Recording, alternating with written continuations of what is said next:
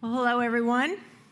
My name is Terry Swan. I'm the senior pastor here at Salem. We're so glad that you've joined us today. And for those who are online with us, we're so glad that you're here. So happy Palm Sunday. This is the beginning of Holy Week, and this is a week that we will see a lot of things, or we'll hear a lot of things happening in the life of Jesus. He has entered Jerusalem. We have been on a journey up into this point, right? We've talked a lot about Jesus' encounters along the way toward Jerusalem as he turned his face toward Jerusalem, and we heard some of those encounters along the way, and he'll have some more this week in this Holy Week.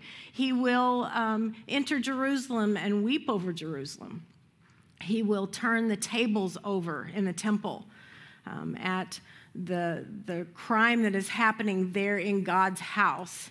And he will gather the disciples around a table, and he'll break bread with them and drink of a cup and promise them and tell them there's a new promise, a new covenant for them.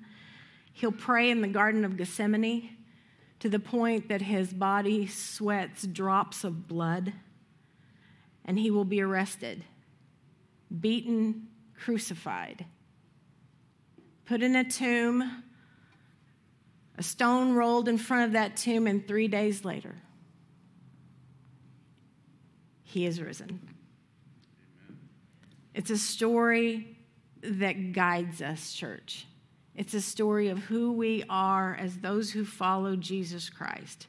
It's our journey as well. You know, last week, Pastor Tim was talking about a road trip. He was asked the question about who likes road trips, who's here. And I noticed I was giggling to myself because I had to think about it. I actually had to think about it. And there were several in the crowd who did the same thing I did. Well, it depends on the road trip, right? And so one of the things that are those of you had to think about, transportation is really important. There are two things I think that are just very important in a road trip: transportation and the company. The company, the people that you're with. I don't particularly like to take a road trip by myself because I'm just not all that interesting to talk to myself. You know, I like to have a conversation along the way. There's nobody to share road trip snacks with either. What's your favorite road trip snack out there? Beef jerky. Beef jerky, okay. Okay. M&M's. There's a woman after my own heart right there. You know, I love to share things on a road trip. And by the same token, a road trip can be miserable if you're all crammed in a tight vehicle in a van with about 15 youth. I have flashbacks of my youth ministry trips. Scott, I bet you have some flashbacks of Boy Scouts trips and things like that. And a road trip can be wonderful, or it can be kind of difficult. A few years ago, our entire family took a road trip to Disney. Now, we have a picture of that. Instead of doing hotels, we decided we were going to rent an RV, and we were going to take this road trip together. Now, has anyone here seen the movie RV with the late Robin Williams? If you remember that movie, what was the first thing Robin Williams did after he got into that RV? He backed over what? A mailbox. He backed over a mailbox. So it's like the Swan family took our script right out of that movie, because we go to pick up Laura, our oldest, and all of her family, and Joe backed over her mailbox. And so, no damage to the RV that we were going to have to pay for or anything like that. So that was the beginning of our trip. Holly swears she will never take another road trip in an RV ever again. And Laura and some of our other families loved it, great memories. But, it was just time together, because it was that time together that mattered. See, we have the disciples, and Jesus with the disciple, and he loved them. They were his companions and his friends. He chose them to take this journey with him, a journey whose purpose many times they did not always understand. Amen? They just didn't understand so many things that he was teaching and talking about. And this journey had its conclusion as they entered Jerusalem. They had walked many miles together, all the way along, walked all of these miles together. And now Jesus tells the disciples, I need you to go ahead of me, and I need you to go get the young colt or the donkey that is tied there. Tell him the master needs it. Now, why in the world would he have walked all of this way and then said, I need a ride into Jerusalem? Well, we're going to talk about that today because for Jesus, transportation mattered at that moment and that time. Will you pray with me? Good and gracious God, wash over us your peace today. Help us to experience your love. May this story come alive in our hearts. And Holy God, I pray that you would touch my mind, my lips, my tongue, my voice, especially my heart, oh God, that it might be yours. May the words I proclaim be yours. And I pray this in the name of Jesus. Amen. Jesus' final week begins with this triumphal entry into Jerusalem. It's a celebratory process and a celebratory parade, and begins at the top of Mount of Olives and continues down into the Kidron Valley and finally through the Eastern Gate. Now, I have a picture of what that would have looked like in today's time. If Jesus was doing that today, this is what he would have seen as he was at the top of the Mount of Olives. This is looking down over Jerusalem. Now, the four Gospels give us a glimpse of how the church remembers and celebrates Palm Sunday. People joined the procession along the way as he made his way down the mountain into Jerusalem. People are welcoming Jesus into the city, this triumphant king, and they are waving palm branches and singing Hosanna, Hosheanah in Hebrew, which means please save. Please save. It's interesting that Luke makes no mention of the palm branches as Sharifa was reading that part of the gospel. However, the other gospels do mention this. The waving of the palms would have been the way you greet a military leader. It goes way back to 150 years before Jesus to Judas Maccabees, who threw the Greeks out of Jerusalem, and that event was associated with the waving of palms as a sign of victory. So by combining the story from the other Gospels, we can see that the people were looking for another warrior king, Judas Maccabees. They were looking for that. They were looking for the Messiah. Also, Luke does not tell us how many were gathered. He says it was just a multitude, but Luke's a preacher, and there is something about a preacher's count, church. You ask any preacher how many people were gathered the Sunday before, and they'll say, oh, a multitude. A multitude were gathered. More than likely, there were people along the road, though, and they were joining in and shouting Hosanna and singing along with the disciples. And Luke spends the bulk of his story focused on this donkey, this young colt, as the common English Bible translates it. Why? Why does Luke spend so much of his story on this? It's the fulfillment of a prophecy. If we go to Zechariah chapter 9, verse 9, it says, "Rejoice greatly, daughter Zion.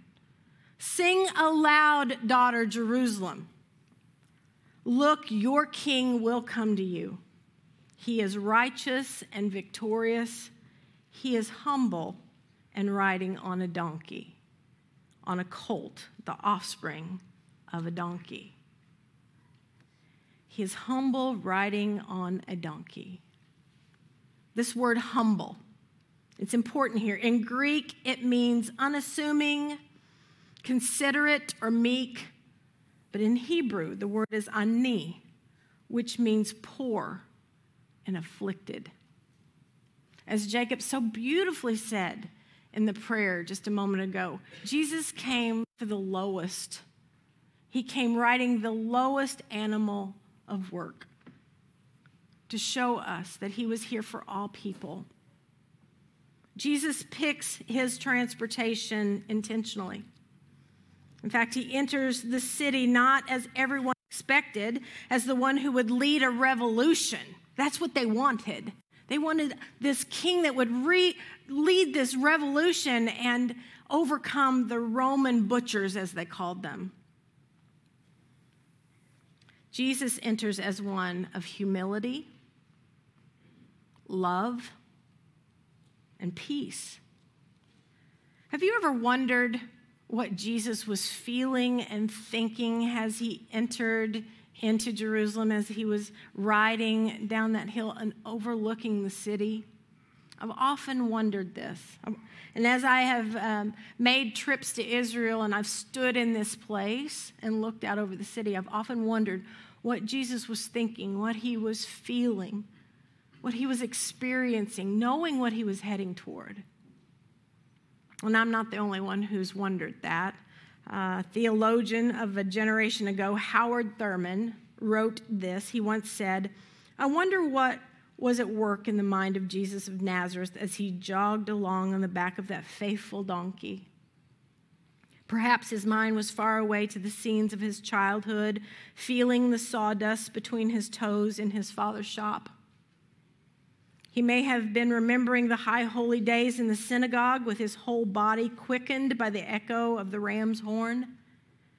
Or perhaps he was thinking of his mother, how deeply he loved her and how he wished that there had not been laid upon him this great necessity that sent him out onto the open road to proclaim the truth, leaving her side forever. It may be that he lived all over again that high moment on the Sabbath when he was handed the scroll and he unrolled it to the great passage from Isaiah, "The Spirit of the Lord is upon me to preach good news to the poor." I wonder what was moving through the mind of the master as he jogged along the back of that faithful donkey.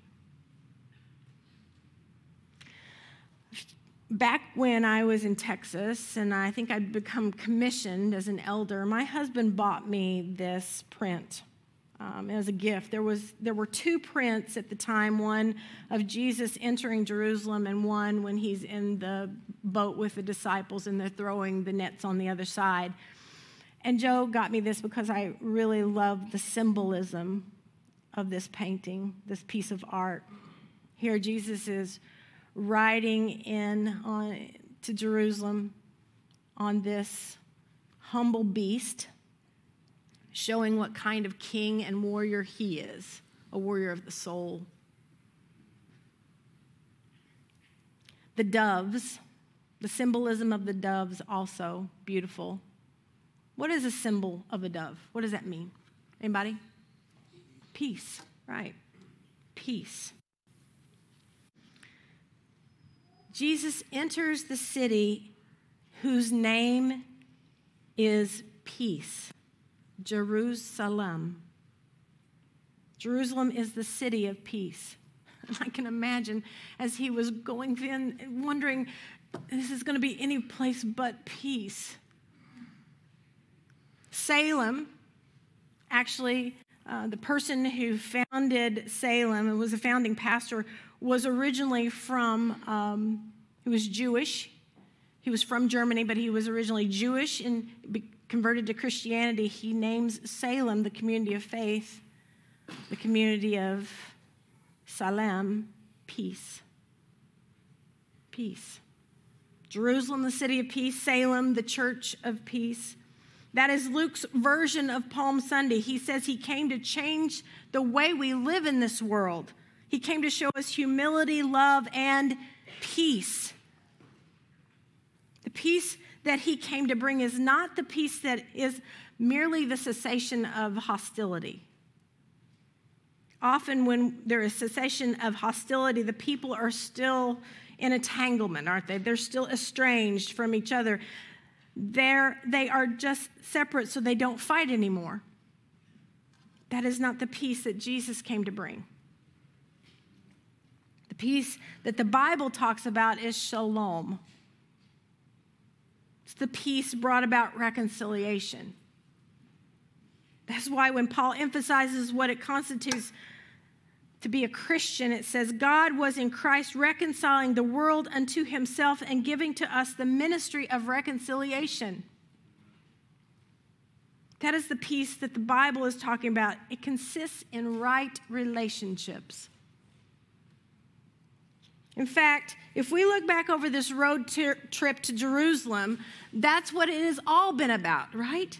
It has been about relationship, relationship, relationship, relationship. Jesus stopped along the way and touched the blind, and they could see. He healed those with leprosy and gave them wholeness again. He brought the little children to him to talk to them. He restored life over and over again. He fed the hungry. He restored the lost. He brought light into the darkness and life to the dead. And now Jesus was about to complete the ultimate act of reconciliation on the cross. Friday was coming. And there was no turning back now. In fact, when the Pharisees told Jesus he needed to have the disciples quiet down over there, Jesus said to the Pharisees, I tell you, if they keep quiet, the stones will cry out. In other words, things are set in motion. There's no turning back now. The die's been cast. This is why I have come. Even if you quiet the disciples and the crowd, the rest of the events will take place just as intended, just as my Father has called me to.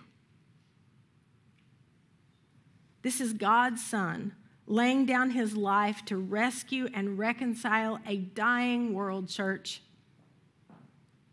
This is God's own Son suffering for us, offering us forgiveness and shalom. All that has happened before has brought us to this point. This is what it was all about. The road trip mattered. The transportation at that time mattered. The city, the companions, they all mattered. Just as you matter and I matter in this moment. I'm going to invite the band to come on back up as I tell this closing story. As I've often mentioned, family loves dogs, right? You know that we're dog lovers, so I've told dog stories.